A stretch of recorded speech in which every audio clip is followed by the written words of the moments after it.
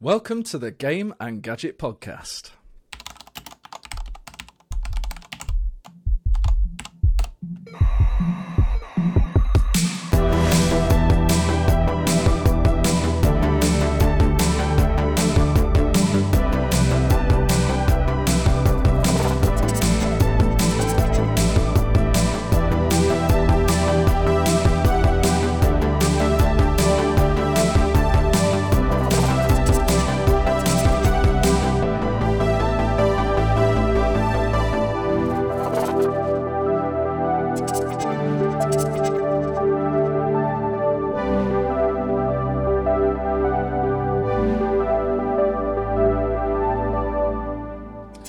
Hello, I'm James Woodcock from pixelrefresh.com, and today I have with me three guests. One, of course, my co-host, my regular pundit, my friend extraordinaire, Tony Warriner, one of the founders of Revolution Software, and always has a lot to say. We won't say grumblings, we'll say anecdotes of technology and his passions for such things. Welcome again, Tony. Hey. Hey. Thank you. I'm going to give you a shorter introduction next time. That's it. Right, okay. It was wasted, wasn't it, that one? And also a repeat guest of the Game and Gadget Podcast, Aaron Fothergill, developer for many, many years, many stories, lots of informative conversations. Thank you again for joining us, Aaron. Well, yeah. These sponsors. I'm sorry, following Tony with minimalist this week. No, it's absolutely fine. Absolutely. Yes, James, what were you expecting? I don't know. If you're watching the video version, maybe they're expecting something energetic happening with arms and stuff. I don't know. But moving swiftly on, doesn't happen. Yeah. Stu's looking very worried now. As the first time visitor the Game and Gadget Podcast is when he always let himself in for Stu Cambridge, renowned for his artwork for games like Cannon Fodder, Sensible Soccer, and that was from his heritage at Sensible Software. Welcome to the Game and Gadget Podcast, Stu. Hello, thanks for having me on. It's my pleasure. There you go. That's a lengthy response. That's the Much better. Can I just correct you? I didn't actually do the graphics for Sensi Soccer. Just to okay. I'll rewind. Well, that's that. John Hare did all that. John Hare did the graphics. Didn't you, however, when we did that Oz Festival, didn't you, however, do the graphics for the official 10-liner Sensible Soccer that we wrote at that festival? Do you know, I can't remember. It was you or you or Adam did it. I think we both remember. might have done it together. But we'll get back to that one. Maybe, that was a whole thing. Yeah. So in a bizarre way, I may be kind of technically correct. Only incidentally. Only smidgenly, only just on the peripheral. Okay. So, Stu, as you're new to the Game and Gadget Podcast, I will start with you if you don't mind. So, Cannon Fodder, I remember playing this years ago on my computer of choice at the time, the Acorn Archimedes A3010. And for anyone who played that game, there's probably a few things to remember it for. One is probably the music at the start. War has never been so much fun. Dun-dun-dun-dun, dun-dun-dun-dun, and so on and so forth. And it was module style music, so there was actual voices in it, which was quite nice, which was quite novel at the time. And the Acorn, for those who don't know, was a 32-bit computer, which I adored, but for most people that would have got Amigas and Atari STs, not me. James got the Acorn Archimedes A3010. Well, that's another story, I digress.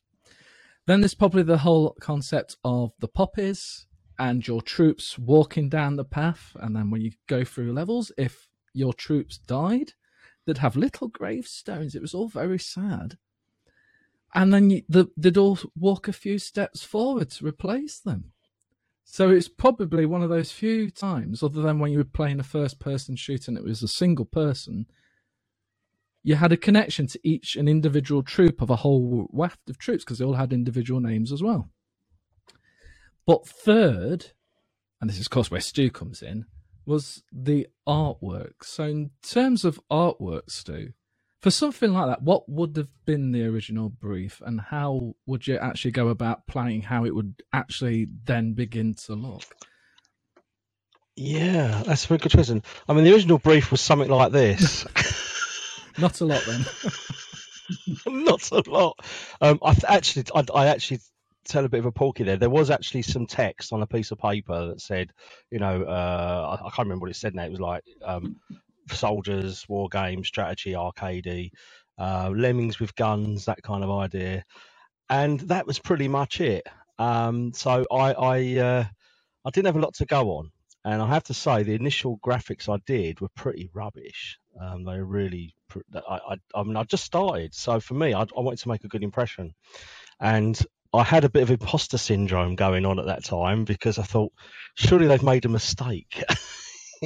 Why would they want me to do the graphics? Because these were like, I mean, Sensible was like rock stars, for me as a growing up, because I played all the 64 games. And all of a sudden, I got a job with them. Obviously, they obviously liked my artwork, but I was quite nervous when I started. So this prospect to work on this game, this new Amiga game, was like, right, okay, how am I going to do this? The process involved was literally we started with 32 by 32 tiles.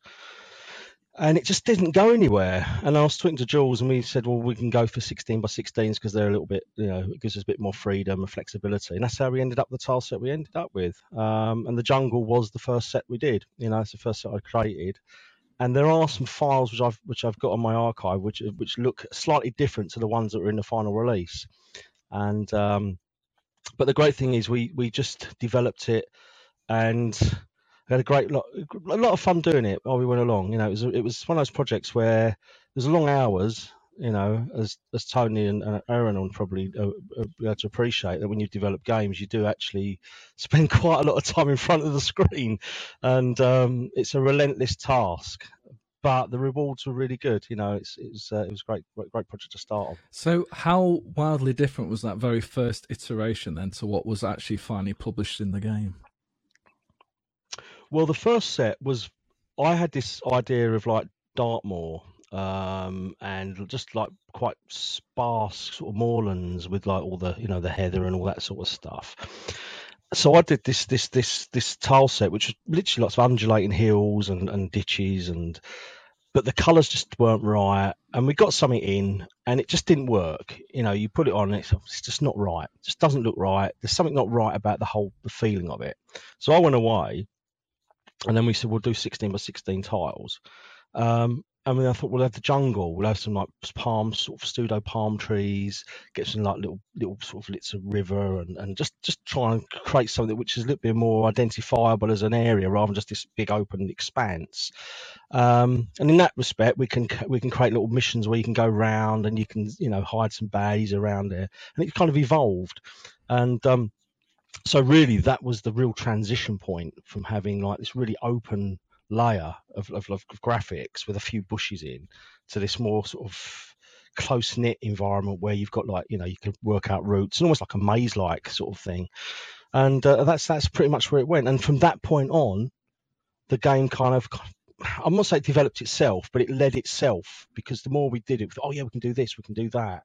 And it kind of opened itself up for further design and expansion of that design, which I don't think you can sit down and write on paper. It kind of evolves, and I think we were very lucky at that point to be able to do that, because now it's not quite as easy, certainly in a commercial aspect, to have that amount of freedom. And we did have an awful lot of freedom. So no one said, "Do design me a jungle." It was literally, you had to think what would be a suitable backdrop for this particular style of game. Yeah. I don't know whether it was films like Rambo, or where you've got these jungle settings, or Predator, or Commando, which are at the back of my brain at the subconscious level, where the jungle came from. Maybe, but yeah, it literally was like, what will look good. The only thing I kind of messed up on was, you only had 16 colours. So with the green background, I thought, hang on a minute, the sprites have got to be green as well. So you see, like, and I've got enemy sprites to get in as well. Oh, they're going to be green as well. So there's an awful lot of green in the first level. But I think we kind of just about pulled it off. It's camouflage. That's the problem with doing military games. Is the whole point of camouflage is you're not supposed to be seen, but that kind of makes it a problem for a game. Yeah, totally. So would you say, without blowing your own trumpet too much, I guess, that the graphics almost dictated how that initial game sort of evolved, as in, here's the graphics, and that kind of led to gameplay ideas of, okay, maybe this is going to trigger this, and there's a pit here, and so on and so forth. I mean, from the off, John and Chris had said we want it to be small sprites because they just finished Megalomania, so that was like out the door. I joined Sensible while Megalomania was being finished, so I got to see the final stages of development of that. And the basis for the whole sort of, this whole idea of having lots of little tiny sprites was so you can see more of the screen. Because you only got a limited resolution, like 320 by 256 or 240. So the idea was to cram as much in as possible. And the only way to do that is to have small sprites. And we just transferred that from Megalomania into the design of Cannon Fodder. So the design was always there to have small sprites. It's just how I interpreted them was my thing, because John's art style and my art style are very different. So I've got a very sort of, I suppose, arcade style to my artwork, because I brought up on the arcades. I used to spend a lot of time in the arcades growing up, so I was really heavily influenced by those early arcade games. So I wanted to make sure the graphics were very representative of what I would see in an arcade. If I could do that on an Amiga, then that's what I tried to do. But yeah, it was very much, if we had to get lots of little sprites in there, and I kind of adapted the art to kind of present that in the way that I could. And I was new and fresh, so I was really I did at the time initially, I thought, I hope they like what I do because it's like I was a new boy. So yeah, but it worked out right. So were there any challenges? Obviously Cannon Fodder went from the Amiga to many other platforms. Did the artwork ever change as a result of that? Were there any new dynamics, or was it literally the same pixel set that came from the Amiga? I did see the PC version, and I get a little bit sort of precious about my art, because I don't have a problem when people take it, convert it, and put it straight onto another machine. But when I start fiddling around with it, and it's still got my name on it, it's like, and I noticed on some of the versions, people start messing around, like they'd change the color palettes, or they'd blur a few things out. And I saw one where the poppy had been blurred, because obviously the original was like 16 colors. So to get more shades, they just obviously applied a blur brush to it in D-Paint or whatever. And I think that was the Super Nintendo or the PC version.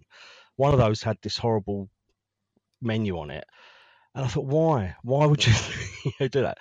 The only thing I wish I'd have been able to do a lot of the conversions myself, because then I would have made sure that I'd have enhanced the graphics for those particular machines. Most of the time, the graphics went across pretty much unhindered, but there were a few horrors where I thought, oh, no, they've ruined the look. I think the SNES version, the colours were a lot brighter, and I wasn't quite happy with that. But the majority of the conversions were pretty good, I think. I think the Archimedes version was top. I thought that was a fantastic version. Like with the Sensi Soccer version of Archimedes was really good as well. So but yeah, I think there's quite a few which I'm not very happy about. I'm just wondering with the SNES version, I vaguely remember something about NTSC TVs not having the color range. So it might have been they deliberately brightened it to make it look okay on NTSC TVs. But of course, on the PAL telly, it will look terrible. Possibly. Yeah, possibly, because I think the SNES had a 32,000 color palette. I think the SNES. I think, but I think it had some strange screen modes. I know the Mega Drive version was very limited in terms of what it because it only had 512 colors, but it had obviously 4 palettes of 16, so you had a bit more freedom, but you was restricted in number of the color depth. But I actually liked the Mega Drive version. I thought the Mega Drive version was pretty good. I thought it was a really good version, despite the graphics not being quite up to the Amigas. But I am really fussy. I'm so fussy when it comes to my graphics. I'm probably like an old bore when I'm in the pub talking about it. It's like, shut up, Stu, you're going on about it again. Well, I had so much admiration for your artwork, and of course, playing Cannon Fodder back in the day, I enjoyed it as a game, and I don't think I was old enough to really appreciate that all the elements that actually go into building a game. I just know, that music's catchy, this is really good gameplay, it just feels right. But when you get older, you realise, wow, the graphics, it's tying into the gameplay, adding, be it atmosphere or the style, or you were saying that particularly back in the day, the difficulties with limited color range, that would have never triggered to me as a youngster. I just know, here's a game that was the best that was available. And I guess when you're playing years before that, playing the Atari 2600, you just looked at, hey, this is a good gameplay experience. And then when you get older, you start to probably analyze, or maybe as you get older and geeker, you start to analyze it more. I don't know. But the point is, it always resonated with me as a game. And I'm actually find it quite shocking that with all the remakes that's been done over the years, Cannon Fodder, I've not seen anything Cannon Fodder reappear as a name. There was Cannon Fodder 2, but there's never been a Cannon Fodder, I don't want to, I'm almost hesitant to say remaster, because there's a big fan base for pixel art, as it would be called now. And I'm the same. But Cannon Fodder hasn't had that same treatment. I mean, how do you feel about that, Stu? I mean, there must be a part of you that's thinking, yes, I'd love to see this, respectful to the original, but bring something for more modern. I think on an Android phone, for goodness sake, even if it was exactly original assets. Yeah. I mean, it's funny. I was talking to Rob, who he did Open Fodder. I was talking to him earlier on Twitter, and we was talking about enhancing Cannon Fodder, and I said I've always wanted to do an AGA version of Cannon Fodder, because I'd love to have expanded on the graphics, add some proper, different uniforms and change the vehicles and all sorts of things. But you're right. I mean, it seems really bizarre that Codemasters bought Sensible, lock, stock and barrel, and then just sat on it. And I think they kind of they slapped the name Cannon Fodder 3 on a title that must have been already in development, which I've heard has been pretty rubbish. But they've done nothing with it, and you think it's crying out. It's literally crying out for another version. But for me, it would have to be true to the original, where it'd have pixel art using modern tech. I mean, you think what you could do now. You could have like the backgrounds exploding. There are all sorts of things you can do now, but within the pixel art sort of style. It seems crazy that it's not been done. I would really love to do another version. I've always wanted to do another version of Cannon Fodder. See, I didn't work on the second one. They used a lot of my graphics, but I wasn't the main artist on that. John Lilly took over for that one because I was already committed to another project. And so for me, I'd love to have been able to work on the second one. But it just defies belief that you'd buy something which is such a strong Amiga game. Well, I say Amiga game, it obviously was multi-format, and do nothing with it. When it's got such a strong following and it's got such a strong design. I mean, one of the odd things with it is, because it was so iconic on the Amiga, and it was so iconic beyond the Amiga, it actually has the sort of knock-on effect that if you do anything that's even vaguely looks like Cannon Fodder, everyone assumes it's Cannon Fodder.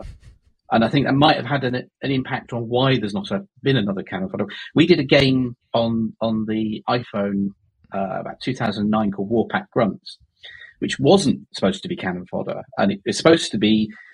It went back to the same thing, small 3D models rather than sprites, because the whole thing was 3D but plan view, like Cannon Fodder. But the idea was it was a fixed squad of 4 guys that and there's a sort of basically a storyline thing. And the primary reason for going small was because, again, tiny screen, and you needed to have your finger on the screen to control where they're going without blocking the view of everything.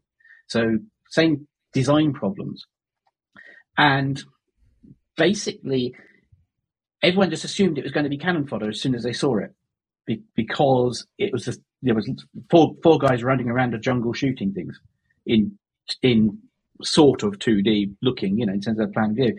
So of course we never got away from it being Cannon Fodder. So of course everyone's like, oh, it doesn't control right, but it's not Cannon. And I think that's one of the things with any future Cannon Fodder is you've got everything is now compared to it. It's just like, just so iconic that I think you'd have to seriously go some to do anything different. Yeah, I mean, I've often been asked, you maybe should do a Kickstarter and fund a spiritual successor. Yeah. And that does really appeal. I mean, that really does appeal to me. But developing games, as you know, is it's not an easy task. No. And as you're getting older, I mean, certainly as I'm getting older, I can't do the long hours like I used to, and the commitment would be there, but the hours wouldn't. So you'd have to kind of say, right, okay. But having said that, you know, there were so many things that I would like to have put into the game if I'd have worked on a sequel.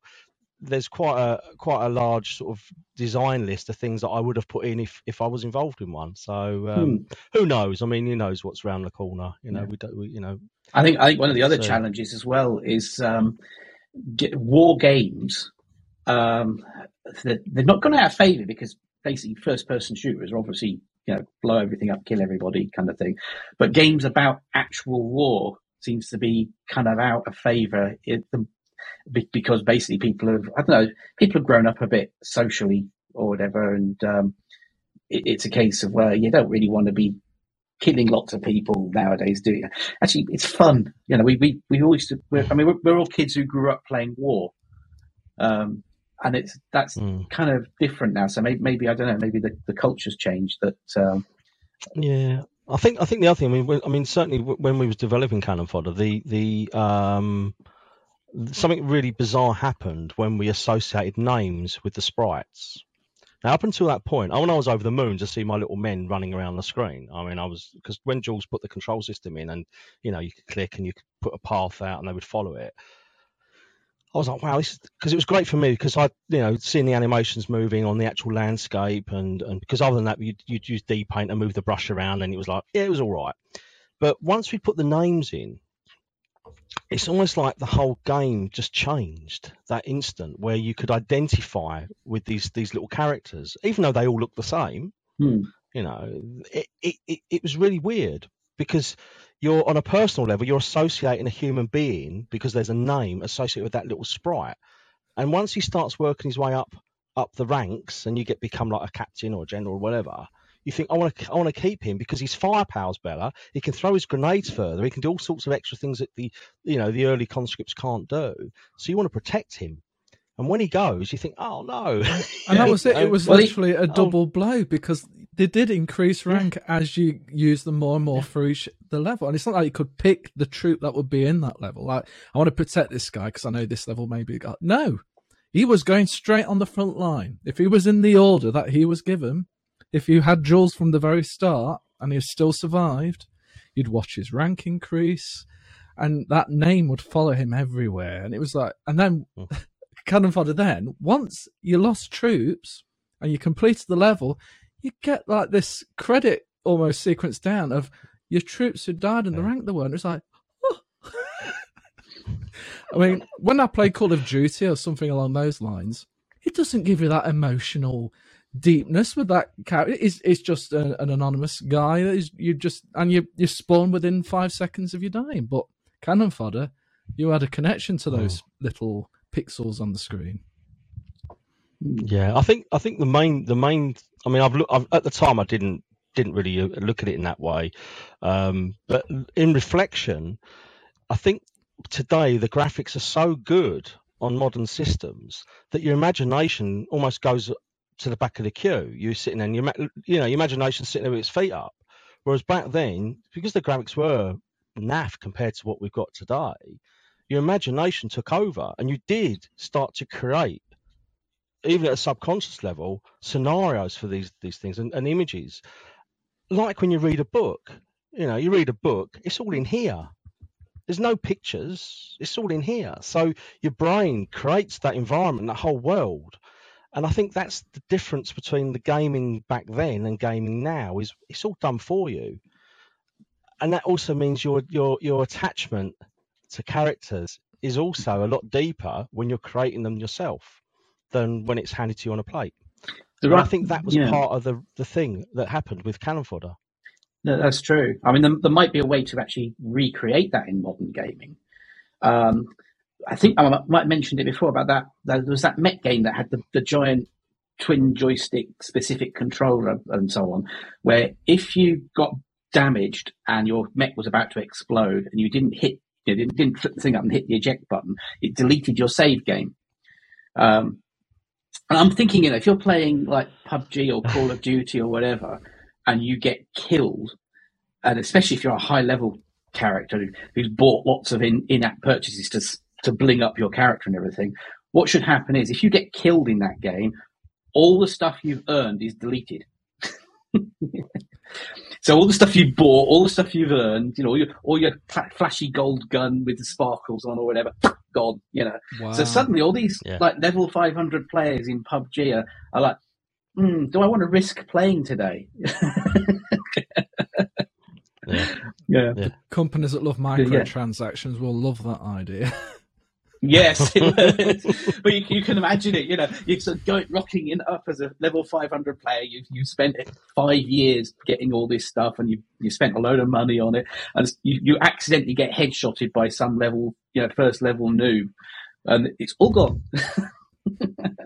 Steel Battalion, was it? That's brutal. Yeah, Steel Battalion. That was the one, I think. Yeah, it was, wasn't it? Steel Battalion. That rings a bell. Yeah, that was the ultimate mental in terms of first party add-ons, and also breaking the rules for the PlayStation as well, because the whole deleting your save game without telling you was a bit of a no-no on the PlayStation. But they managed to get it through Sony, probably because I think it was either first or second party development. No, it's not supposed to. The only other one I've ever heard of them doing that is, I think, might have been one of the Solid Snake games where it reads your mind. At one point, the boss reads your mind by reading your save game to see what you've done. There was some trick or something that they did with it. That's a bit cheeky. Yeah, I know. It's like must be some GDPR thing there. Yeah, nowadays that would be a definite issue. Yeah. So, Stu's described something there, like, I don't want to say the wild, wild west, but the freedom, particularly, a couple of decades ago with creating games, that there wasn't that much of a brief. You were given quite a lot of freedom to move forward and discover new gameplay types and new graphic styles, because the chances are it probably wouldn't have been done before at that point. It was very much that a new game would come out, and often it would bring something completely new to the table. Something I think lacking quite a lot today just because of the number of games and so on and so forth. But I don't know. I mean, let's start with Tony. Do you feel that sensibility of being able to just try things, see if they work, and have the budget and time to do that without saying, we're going to create this game, this is how it's going to work, this is how it's going to look? Do you think that could even be a thing now?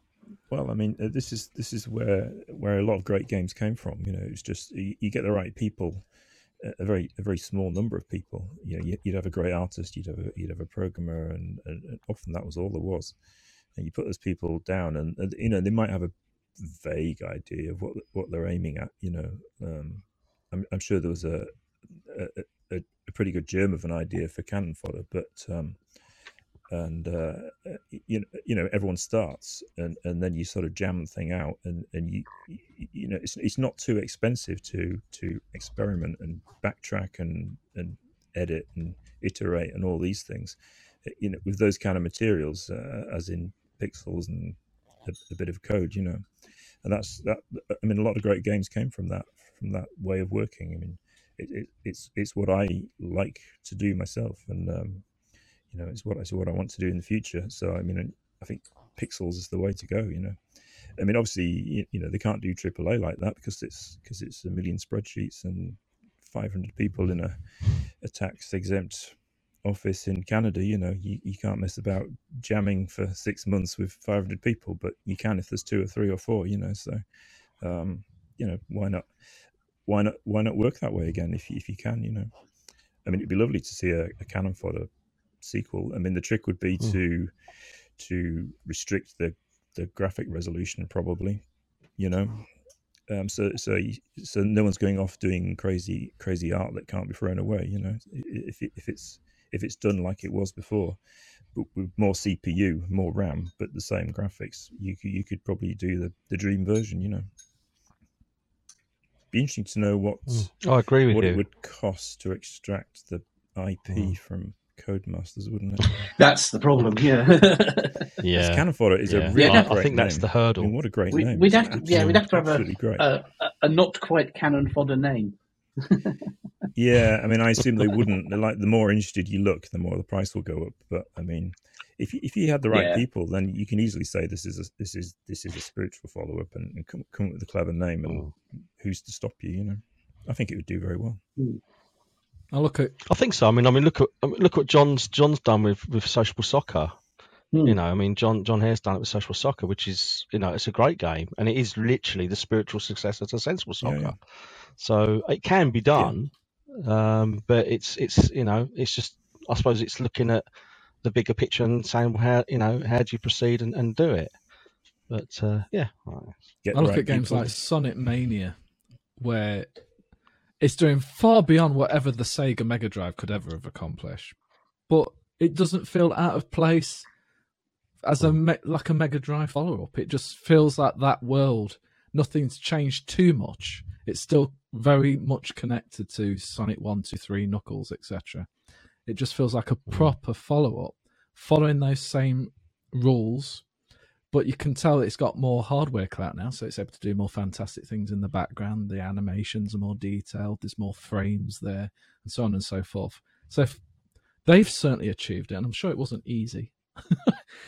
But, you know, there is a possibility. And I think also, even more key, the commercial interest is there, i.e. Sonic Mania was very successful. There's been many pixel art style games now that have been successful. So this is when we need the next Cannon Fodder, gents. Maybe I'm preaching to the converted here, but for anyone else who's listening... I think one of the things for doing, you know, the next Cannon Fodder, whatever it ends up being called due to various copyright reasons, naming reasons or whatever, trademarks rather, is not so much doing it to cash in and make loads of money. It's more of doing it because you want it to do the next Cannon Fodder game, and as long as it doesn't bankrupt you, then it's cool. I mean, this is kind of where the Kickstarter thing. Kickstarters are a bit variable, but the thing is, at least in a Kickstarter, is you at least know you're not going to go bankrupt doing it, as long as you're reasonably, you know, clued up on how to write a game. I mean, a lot of the Kickstarters I've seen, most of the ones that have gone bad are people who think they know how to write a game but haven't, and have got all these great ideas and just need the money, you know. And it's like, nah, it doesn't work that way.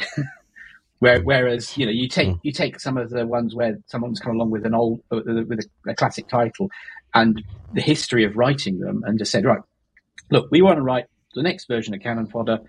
It's going to cost us this much. These people are on board, you know, funders, and you'll get funded, and then you can just do it as what you want to do rather than it being commercially driven.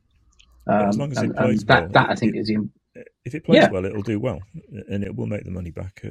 You know, it doesn't need to be AAA. People want gameplay, and it's all about gameplay, really, isn't it?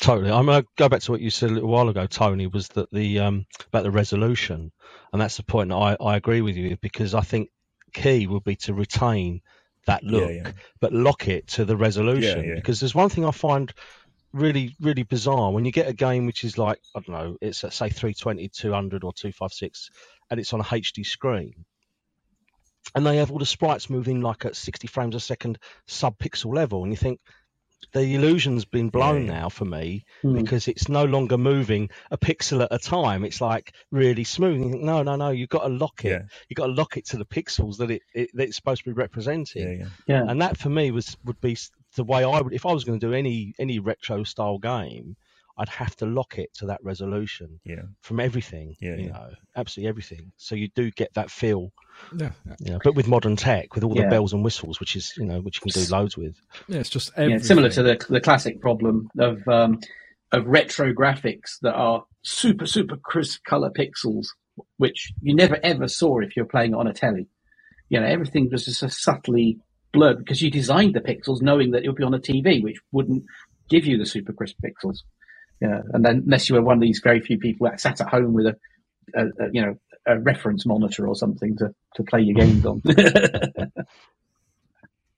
Indeed. I mean, how many people actually owned an MT32, the Roland module? Not module. The MIDI player. So I have one. Well, I knew you'd have one. I'm talking about Joe here. It was a record. That's because we were writing music with them, But in fact, my first business before I set up Shadow Software was writing editors for them. Before I pivoted to games, I actually wrote editors for synths. You see, most of us, I mean, thank goodness for platforms like the Amiga, you had module music. So it sounded like real instruments because they were very, very short sample snippets that would then be played, etc., etc. So it's like a mini synth in its own right. But then the MT32 came along. I had no idea of its existence when I was playing point-and-click adventure games. It was just, I had my Sound Blaster 16 when I had a PC, which was ad-lib FM music, which was okay, but I went from the Acorn Archimedes Sam and the Sorcerer with the module music, then went to the Sound Blaster 16 on the PC so I could get the talkie version, because it wasn't apparently reviewed very well, the talkie version of Sound and the Sorcerer. It was apparently the audio was a bit crushed and I don't know, buggy or whatever. So I got the PC version. I got the PC just to play Sam and the Sorcerer talkie version, but that's another story. But the point is, I went from module to FM, which was based off MIDI, and it was like, oh my word, it doesn't sound as good as the Acorn. I wasn't expecting this. And then later I found out about devices like the MT32, but it was well out of my price range. There's no way in hell, as a youngster, I could have afforded such luxuries. So now it's the weird thing is, from the studio budget point of view, the MT32 was ridiculously cheap.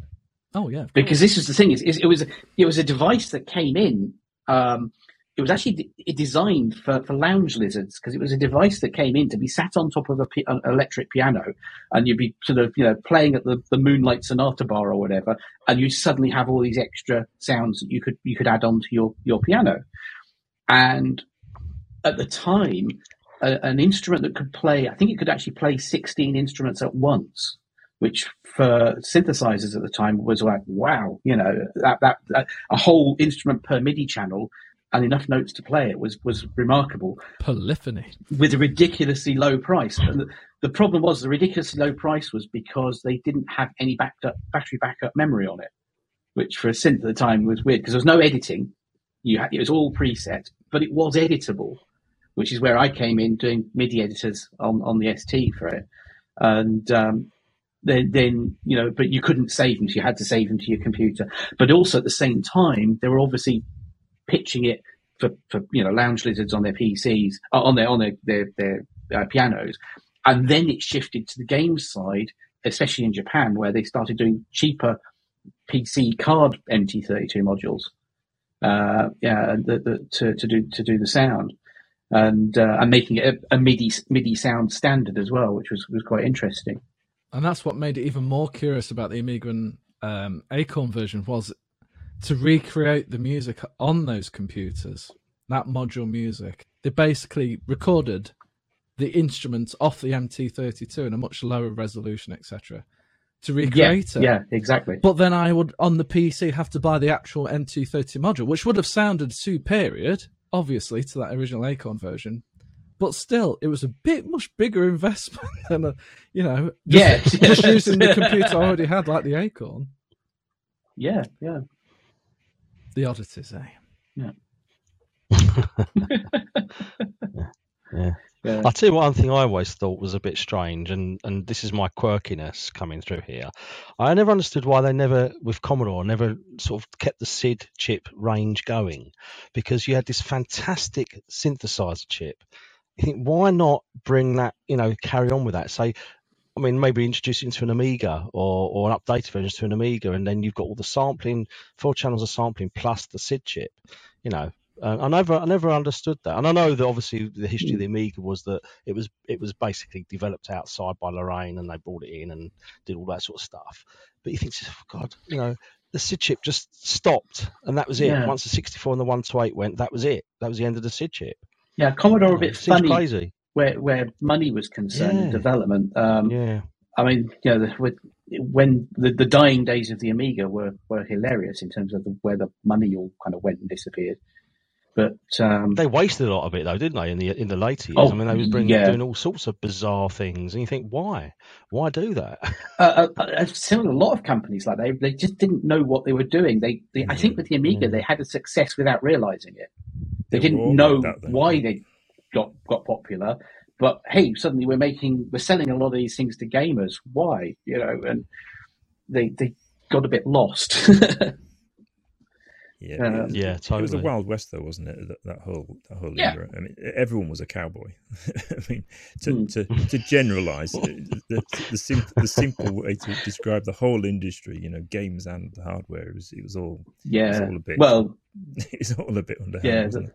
How much is that? The last days of Commodores, I think. Yeah, I mean, how much of that though is really hindsight? That it's easier to look back now and think, oh, why did you do that? But mate, surely at the time these business guys thought this is definitely the right way to go. This is definitely where the money in. This is how we show the performance level of the machine is. You can't tell me they were thinking at the time, I want to kill Amiga. Let's do this. A lot of the machines were a case of like some enthusiasts made a great machine, and then very middle-ranking business people took over and then made a lot of money from the greatness of the original designs, and then blew it all spectacularly, because they couldn't move. I mean, the A600 is a case in point. It's basically how can we make an A500 with a bit more RAM cheaper, rather than actually making it the next gen machine. A600 was pretty awful, basically. It was technically better than an A500, but not a lot. Wasn't it like an A500 Plus? Sort of, without the keypad, the numpad. That was it. Yeah, they basically shrunk the box, and because they shrunk the box, they couldn't actually expand anything really. They technically made it so you could put a hard drive in it, but that was impossible to get the right type, because again, the cheapest hard drive connectors and everything they had meant they couldn't do it right. They skipped on a lot of things. They made it somewhat problematic. I think they expanded the footprint of the ROM into the RAM. So even though so basically end up with less RAM. I mean, there was some of that translated across to the CD32. We had first bit of code you do on the CD32 is to delete the CD32 intro 3D spinner, because that burns half your RAM. And if you don't actively delete it, it sits there in memory and there's half your RAM gone.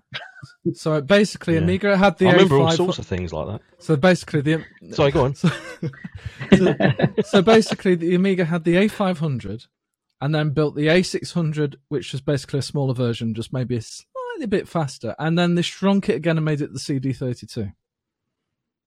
They didn't shrink it for the CD32. The CD32 was massive. Compared to an A600?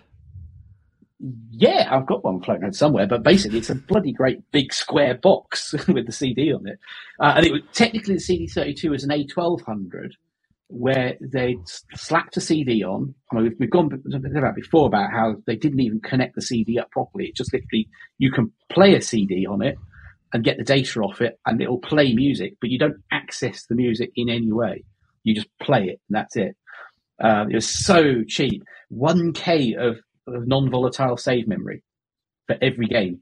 So if you've got 1K built in, any save games you're doing for any of your games that you put in on a 700K CD, 700 megabyte CD, you basically you've got 1K to save your data across those games, which you can split across 3 games.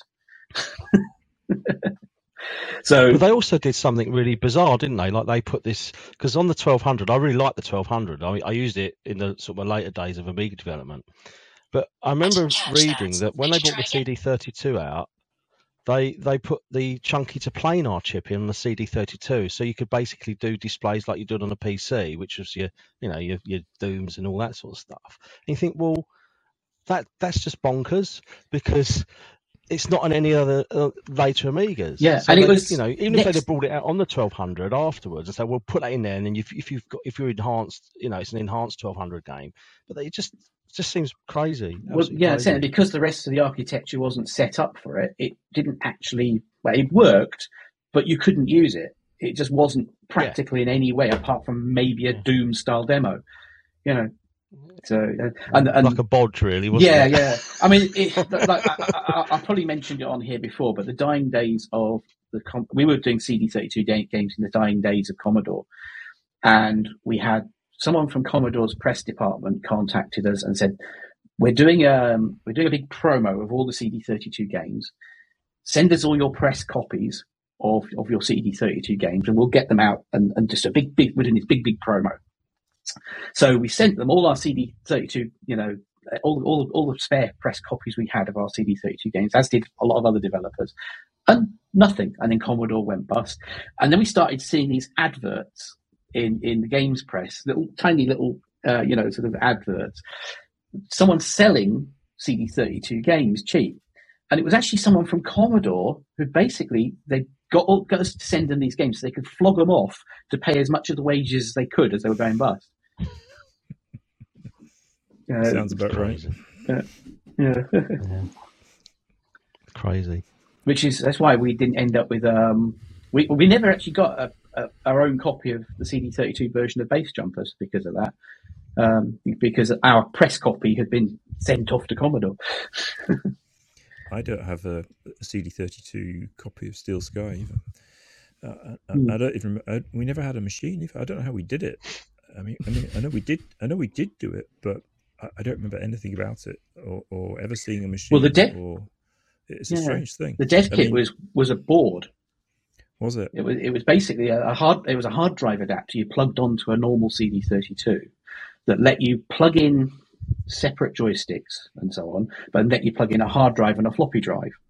We didn't actually have a hard drive we could use for it, so the basic development plan for a CD32 game was you write the game onto a floppy disk on your Amiga, boot from the floppy.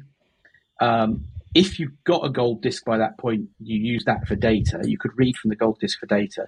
But essentially, the first version of the game was running off floppies and literally changing floppies as you play.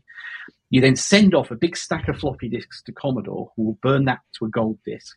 And in the case of Jetstrike, we're sending it off with a DAT tape for the music as well.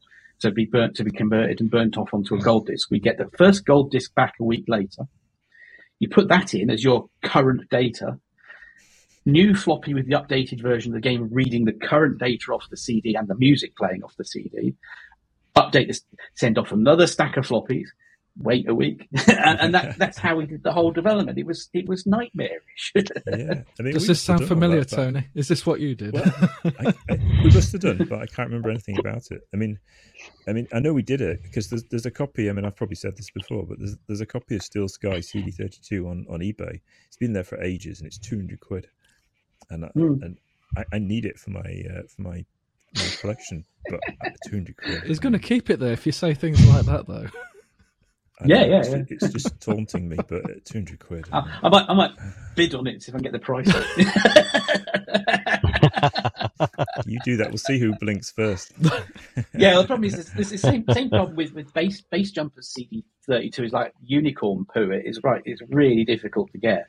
Most of the CD32 games are hard to get. I mean, they were produced in fairly large numbers, but again, I don't know if they've ended up in landfill somewhere or what, because I know they were selling. We just would never pay for them. In fact, there was a CD32 version of Cannon Fodder as well, because we met with was it CD32 Gamer, who just reviewed Jetstrike and given us the same score as Cannon Fodder. And I said, well, wouldn't it really wind up the sensible guys if you amended our score to be higher? And the guy goes, yeah, let's do that. Which is how we ended up with a couple of points higher. Wow. Because I know the CD32 version had the video intro on it, which we didn't have on the normal Amiga one. But we never did the CD32 in house. That was I think Virgin took care of that when we'd finished it. But my brother had a CD32, so I got to see the first time I saw the actual CD32 version intro was actually on my brother's machine. I'd only seen it on VHS before it had got encoded. But it's a shame, really, when you think about it. I mean, the whole idea of the CD32 was pretty good in terms of what they were trying to achieve, but the execution wasn't quite there, was it? And I think maybe was it slightly slightly mistimed. Yeah, 10 out of 10 for idea, minus several million for implementation. Yeah, it was just very, very badly botched together. I mean, it could have been worse. The CDTV was an absolutely abysmal dead end. Yeah, we used it as a karaoke machine at Sensible. CDTV. That was our de facto karaoke machine, which I always declined to take part in. But yeah, that was what that was used for. Because I think we was trying to do Sensi Soccer on it, and I remember they I got a bit fuzzy memory, but they changed the chip RAM configuration on the CDTV, didn't they? I think they did some fancy stuff. They tweaked the memory configuration on it, which kind of meant that a lot of your games kind of just decided to say, well, no, I'm not working. No, I'm not. You load it up and you go, no, I'm not working. You think, why isn't this working? It's like, well, the memory's not right. Yeah. So you'd end up having to sort of work out what they changed on it. So yeah, it wasn't a great machine. It looked nice, but the worst bit was the controls, because it was an infrared controller. There was a massive lag on the controller. So any game remotely twitchy, and you're like, turn. Now it's turning. Yeah, it's really bad. And did it buffer? Oh, it buffered the controls as well. So you ended up going around. Well, because it actually went in. It went in through the keyboard controller, I think, as well. So it actually went through the keyboard buffer. Right. So it was really, really bad, which is why we just didn't touch it. We were asked to do a version for that, and I had a go of it. And no. Yeah. Let me just go downstairs and hug my Xbox Series X, because when I hear stories like this, I can only hope that things have improved. Well, that's the thing. I mean, you play a modern console, and it's like there was a sweet spot, I think, with about the Xbox 360, the PlayStation 2 and 3, where you could put a game in, it would work. The controllers are actually rather good. The games looked great. They played great. And they didn't take forever to update every time you plugged the thing in, and it's kind of gone beyond that to like I want to play a game. Oh God, downloading updates, Cartridges. Oh, I miss cartridges. I mean, Nintendo were probably too much of a stickler for them, as in the Nintendo 64 was probably time to ditch the cartridge, potentially, and I'm sure there's a lot of people who would disagree with me there. But they certainly stuck with cartridges far longer than we probably, in hindsight again, looking back, would have imagined, particularly when CD was becoming quite the dominant format. But it didn't do the Sega Saturn any favours at the time. Go on, Tony. They made a lot of money duplicating everyone's cartridges. That's where that was it. It was a lock-in, wasn't it, of the money? Yeah, because they were the only ones who could print them. PlayStation 1 certainly had some serious issues with copying of CDs, because it was quite an easy console to mod, and even I think it's quite hard to find one without a mod chip in it. I brought a second-hand one, and I opened it up because anytime I get a new retro console, I think of the decades of grunge and grime and sweat and probably tears as well that's got into the controllers and the actual console itself. So I always open it up and just give it a bit of a clean out, and along with a very big dead spider corpse, there was the mod chip next to it. At Argonaut, there was a bounty for NTSC PlayStation 1s. If anyone bought one, the Argonaut would buy it off you for the price you paid for it, plus an extra 50 or 100 quid, because you could use them for PlayStation development, and because you couldn't do it with the PAL ones for some reason or other, but with the NTSC ones, you could actually plug the dev cards in them and use them at least as either tester machines, or even in some cases as design machines. And then as long as you hide them whenever the Sony rep comes around, because you're not supposed to. But they were kind of hard to get in the UK. And at one point, when we were writing Aladdin, the company just said, look, we desperately need more of these, because we've got 2 teams doing Disney games where we've got new designers, and we've got not enough machines for everyone to work on. We can't afford to buy proper dev kits off Sony, because they were charging a lot for them. So, anyone who sees an NTSC PlayStation going in any of these second-hand shops, buy it, and we'll buy it off you and give you an extra bit of cash. And they got quite a few in that way. We did. When I left Sensible, I started a company called Abstract, and we had we mostly used the Action Replay cartridges by Daytel. If you bought the PC card and the cable that went into it, you could use that as a cheap test machine. Yeah. And you obviously had to have it chipped, so you could boot your CDR. But that worked brilliantly, and it was cheap. So yeah, I think that's I don't know if you could develop on it fully, but I mean, we did actually just use them as test machines. They were really good. Yeah, I mean, because we were using our in-house ASL thing, we could actually use that for a reasonable amount. Designers and testers could at least use that to build up a level and try and actually test with it. So that was good enough for quite a lot of our stuff. And then it would cycle kind of round the system.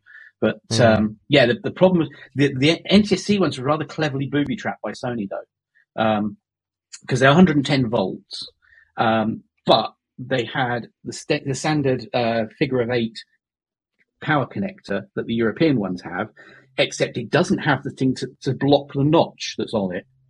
So what you could do, you can't plug an American plug into a European one, but you can plug a European power plug into an American NTSC one. So there were at least 3 occasions I remember that a fairly high-flying designer or coder, I know how to set this up, plugs it in, large amount of smoke, because they've plugged an American one into the UK power supply and just fried it. And it's like, that's taken us 5 weeks to get that. And I think at one point it actually happened to one of the blue box ones as well, which is one of the official Sony dev kits. So, Tony, you're actually building a game right now, and that's in Unity, I believe? The shmup, yeah. Unity for my pains. Yeah. You're kind of I guess a company of one, doing your own Wild Wild West style. No Will Smith connection. He's in the news at the minute. But certainly from your point of view, Tony, how are you finding it to use as a platform? Unity? Because we've just been talking about the hellish qualms of development from the past. So how are you using one of these modern tools, who yourself, I'm sure, has had the development hells of the past too at times? Well, there's different sorts of hells, aren't there? You have to pick a hell these days. I mean, I don't like Unity at all, but well, that's a good start. It's horrible in most ways, but it solves platform issues, I suppose. So that's good. I mean, it handles a lot of data for you and stuff like that. So I mean, it's easy to say I hate Unity, forgetting the problems that it solves. You can go. A different sort of hell would be trying to write an Android game using any of their tools. That's an even less pleasant process. So, I mean, it's all been downhill since PDS really on the 8-bit. Probably Aaron and Stu will understand what I mean by that. I mean, PDS was just a thing of great beauty. It was a second at most from pressing the go button to having your game running on the Speccy or the 64. It was so good. I mean, I like to iterate. I'll move something by a pixel, test it, move it by another pixel, test it, move it back again, test. I like to go test, and you can't really even do that with, a simple small project on Unity. It's still, even on a fabulous new Mac, it's still, reading config file, whatever it does, assembling scripts, blah blah. 10 seconds, whatever. It's still not as good in terms of iteration speed. But it solves some problems, I guess. I mean, my dream is someone to make a machine that's like the old 8-bit things, a fixed low res screen, but lots of colors, lots of RAM, lots of processor, and we can develop down a wire like we used to do. That would be great. When Stu was mentioning about 8-bit computers and SID chips, it did get me thinking to those fantastic times when one of the few times where you didn't actually mind seeing a loading screen was you'd start with your flickering, like epilepsy-inducing loading screen on the Commodore 64. Then music will kick in. And Ocean Games are really renowned for this, where the music would kick in. It was like, this is better than the game. And then the loading, ever so slowly, line by line, you'd get like this one still image in very low resolution, very low colour. Load in. I mean, probably a minute of the loading time was the music and that one little bit of still screen you got to see throughout the rest of the loading experience.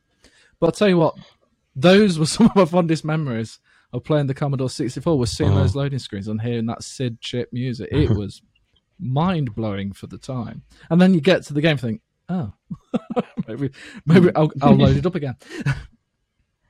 I think on the 64... We used to buy... Sorry, Tony, go on. I was just going to say, on the 64, there was a lot of creativity went into the loaders, because I think you could pretty much write your own loader. So I think it was like demo-type people were writing the loaders, and they were just showing off, weren't they? And then when it got to the game, it was different people. You had the people who wrote the game, and the people who wrote the loader were different.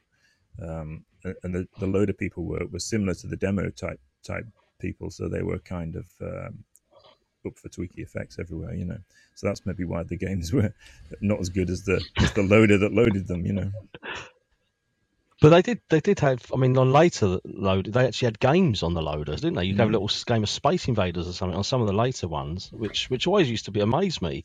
Very basic version of an arcade game while the game's loading. That stopped after a while, though, because I think Atari patented it. It was probably Atari, but somebody patented doing that, and then all of a sudden everyone stopped it because they were getting sued. Right. Yeah. It's like if your internet dies and now your Google Chrome browser will give you the dinosaur hopping over things, which you can wait until your internet comes back. It's kind of still there in its own way.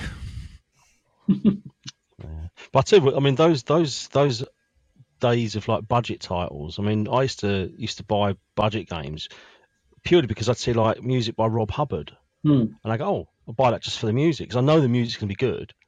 I don't care about the game. And you think, well, it's £2. So it's like, what's £2? It's fine. It's pocket money. I'll use my pocket money this week on this game. Me and my mate, we'd buy a game each, and he'd like one, win one, and that's it. And but it's this whole the memory of it, of this whole process. You go to the shop, you look through the cassettes. You think, well, I'll have that one. You go home, you sit there eagerly waiting for it to load, listen to the music, play it. Whereas now, obviously, that's all gone. So all those memories that we had of that experience of going through that, totally different generation won't even understand what we're talking about now. They won't appreciate that sentiment that's involved in looking back, even with rose-tinted specs that I'm sure a lot of us do. But those memories, are totally unrelatable by the modern generation. Even down to going to the school the day after you played it and telling all your mates, don't get that one, it's rubbish. Yeah, it's rubbish. Even for £2, it's rubbish. But the process started with like a copy of Crash or Personal Computer News or something, didn't it? And then you'd go to the shop. Then you'd think, oh, that's the one I want. Then you'd go to the shops and see if they've got it. Yeah, but that's the monthly magazines like Crash and Zap and Amtix. That would be that anticipation. Oh, there's the new Zap's out, or new Crash is out. You grab it, and I'd always read it in like history lesson at school because that was so boring for me. So I'd have it in my bag. Me and my friend would sit next, and we'd browsing through Zap 64, and because the teacher would be over there, something like, oh yeah, look, that looks good. We'll get that one. And then when you go into Boots or Smiths at the weekend, we'll pick that one up.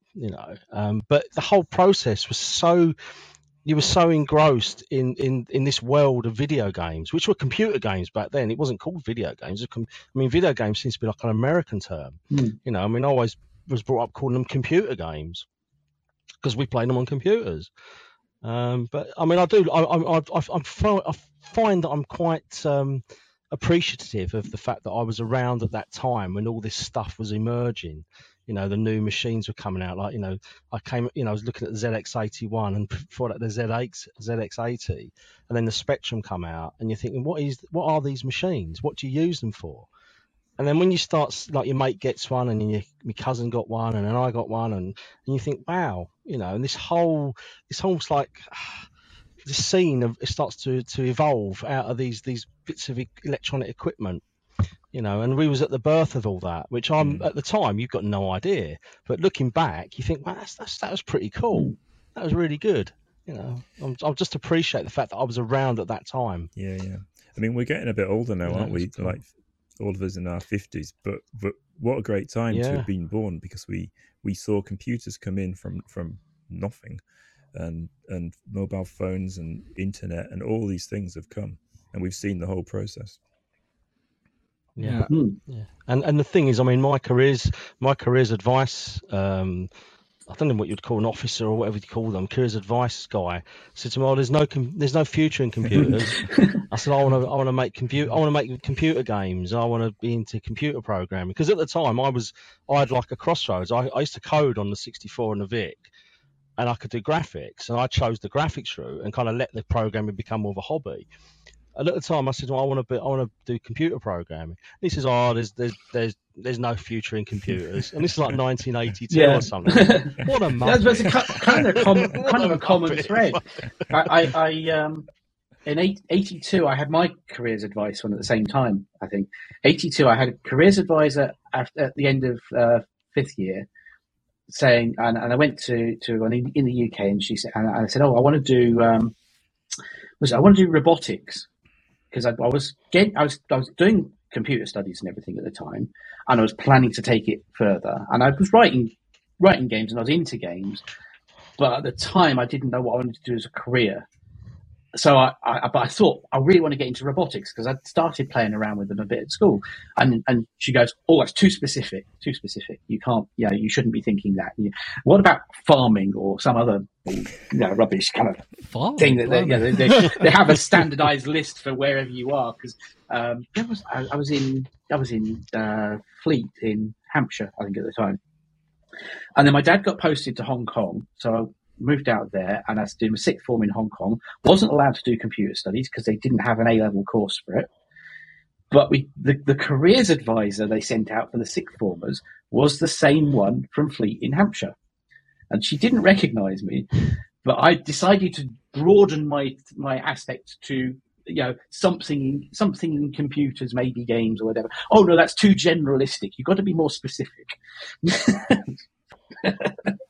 They were useless. They were just there to make up numbers. I'm sure of it. I had the opposite of Stu's problem. They told me, go into computers. That is where the careers are. So they would have probably told me about this about 19. So this would be probably 1994 sort of time. And I was I was going to do that anyway. That's fine. I'm the only guy at school with an Acorn Archimedes, which is what we use at school. I had an advantage over everybody else. So it was like computers were my thing.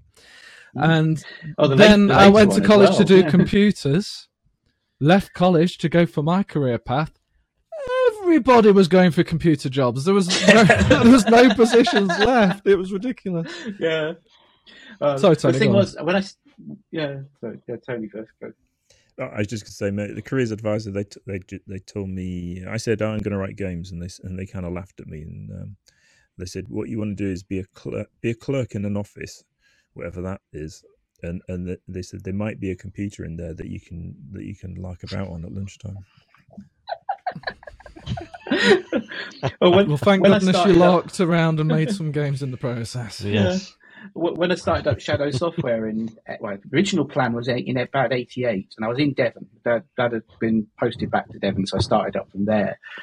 And I had this plan for writing games on the ST at the time, and I'd done all my research. I had a really good business plan, and I went to the local business advice guy, and it's this old guy, and he says, "Oh, the computer games industry, there's nothing there. Look at this data I have from the BPI or whatever it was, BTI, the British Trade Bunch, that come up with all the statistics for all the different industries in the UK. And there's this photocopied sheets about the British games industry that I swear were from the 1960s. There was it was just ridiculously out of date, saying that there is no numbers at all really for games sales in the UK. And this is the late 80s. Games were big in the UK in the 80s. The companies were all starting to boom. I had a business plan that was spot on, and he dissuaded me at the time for a little while for going. As it was, I still came back anyway and started it up on the Enterprise Allowance Program. But despite his advice, and 3 years later, went back to him, same guy. I've been going for 3 years on the enterprise allowance. Well, in the first year on the enterprise allowance. And he was surprised to see me back because of everybody that started that year in North Devon on the enterprise allowance, I was the only one who was still in business, because a lot of it was get you off the dole. We don't care. We'll just give you 25 quid a week. Just do whatever business you want. And most of them, they submit their business plan. They do it. They borrow their money to do it. They do it. Go out of business within a year once it runs out. And I wanted to employ my brother part-time, and I just wanted some advice on the whole thing of national insurance and what, how much I can get away with paying him and not paying him and so on, And he says, "Oh, so where's your shop then?" I said, "Well, we don't have a shop. We're an international mail order sort of thing, because we're writing games for supporting the Stoss and Amos clubs and stuff like that. And of course, it's an international thing with phone calls and mail order." And he said, "Well, international, you mean like Taunton?" And this was what I was putting up with at the time in Devon. It was just like, Well, I have to say, guys, this has been a fantastic podcast. Thank you for everyone for joining us today. I'll just finish on this one little note. Stu was kind enough to create the logo for pixelrefresh.com. So based on an old photo of me with my arms crossed, Stu managed to do a pixelized version, which I'm very happy with, which has become the brand identity. And in fact, it was because of that logo you did, Stu, I thought, pixels, I've got to do something with my website, because it was jameswoodcock.co.uk before. And I thought, I need to make this a little bit more universal, so it's not just me. I wanted it more about what I'm covering rather than, it's my portfolio. So that kind of inspired that. So thanks, Stu. I'm very proud of that brand recognition you've given me by creating that logo for me, which has burned then the name Pixel Refresh. That's you're welcome. I enjoyed doing it, actually. I really enjoyed doing these pixel portraits. They're I don't know how it works, because I just seem to just draw them and they sort of resemble the people I'm supposed to be drawing. So people seem to like them, and I'm pleased you like your one. So it's you've got a very unique one as well, because I've actually put your arms in it. Most people don't get the arms; they just get the shoulders. So, so there you go. You got the extra. Head and shoulders above the rest, eh? Okay. There you go. And so, Stu, where can we find out more about your good self? Because I know you have a shop as well where you actually sell a lot of your pixel artwork. I do. I set up a shop called thedesigndroid.co.uk, which is basically just for me to sort of sell artwork it gives me a focal point to create new art, because I don't normally create a lot of art outside of client work. So I thought, well, I'll create that up and set that up. And I'm currently renovating StuCambridge.com at the moment. So that'll be up sort of within the next sort of month and a half, once I finish sort of putting the new style sheets up and doing all that sort of stuff. I'm on Twitter, Stu Cambridge on Twitter. Once you get on there, I'm pretty much everywhere, really. I mean, I'm omnipresent, as they say. I don't tend to do a lot of social media. I tend to do my social media in the mornings. Because I find it so you can be on there for like half an hour, and then next thing you know, it's 2 hours have gone by. So I try to just do that first thing in the morning, and then But I'm all over the place. I'm just imagining Stu on TikTok now. Oh no! my son was saying, "Are you on TikTok?" I said, "No." I did look at it, but I thought, "No, I can't add any more." Twitter and Instagram is where I tend to hang out mostly. I don't really do Facebook. I go on there just to post a few bits, but I don't tend to interact much on Facebook. So Twitter's probably, I'd say, I mostly interact. So we'll look out for your tweets then, Stu. And how about Aaron? Where can we find you, sir? I'm on Twitter. I think I'm Zwilnik SF on Twitter at the moment. I am on Facebook, but I keep my Facebook one private, and I'm gradually winding down my Facebook presence because I really just don't like it there anymore. We've taken Strange Flavour back a bit while Adam and I work on contract work for a while. So we're mostly focusing on that. So I'm working at Shifty Eye Games over in Canada. I'm not. They're rather good at letting me work from Spain. But we're working with them on some stuff. And generally I've got an Instagram profile, but I don't think I've used it in a year. I'm so unhip. It's amazing. My legs. And Tony, you've got your game in progress. You've got a book in process, like the history of Revolution software and all that goodness. Where can we find out more about Tony?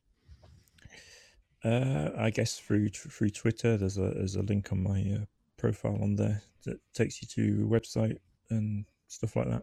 So Twitter, Twitter's the place. Twitter is it seems we're all interested in Twitter. It had nothing to do with Elon Musk investing just recently, was it, guys? No. That might be. That's probably why you put all that money in. Let's put some millions into this. Buy. Maybe he'll fund a cannon fodder game. Yeah. Hey, maybe Elon Musk will be a fan of cannon fodder. We can get another cannon fodder. If you get some sort of Tesla-inspired aspect in there, anything's possible. Good bet. We'll get some Teslas in there. You can drive a Tesla around the cannon fodder landscape. That'd be cool. Well, thanks again, guys, and that's it for this Game and Gadget podcast.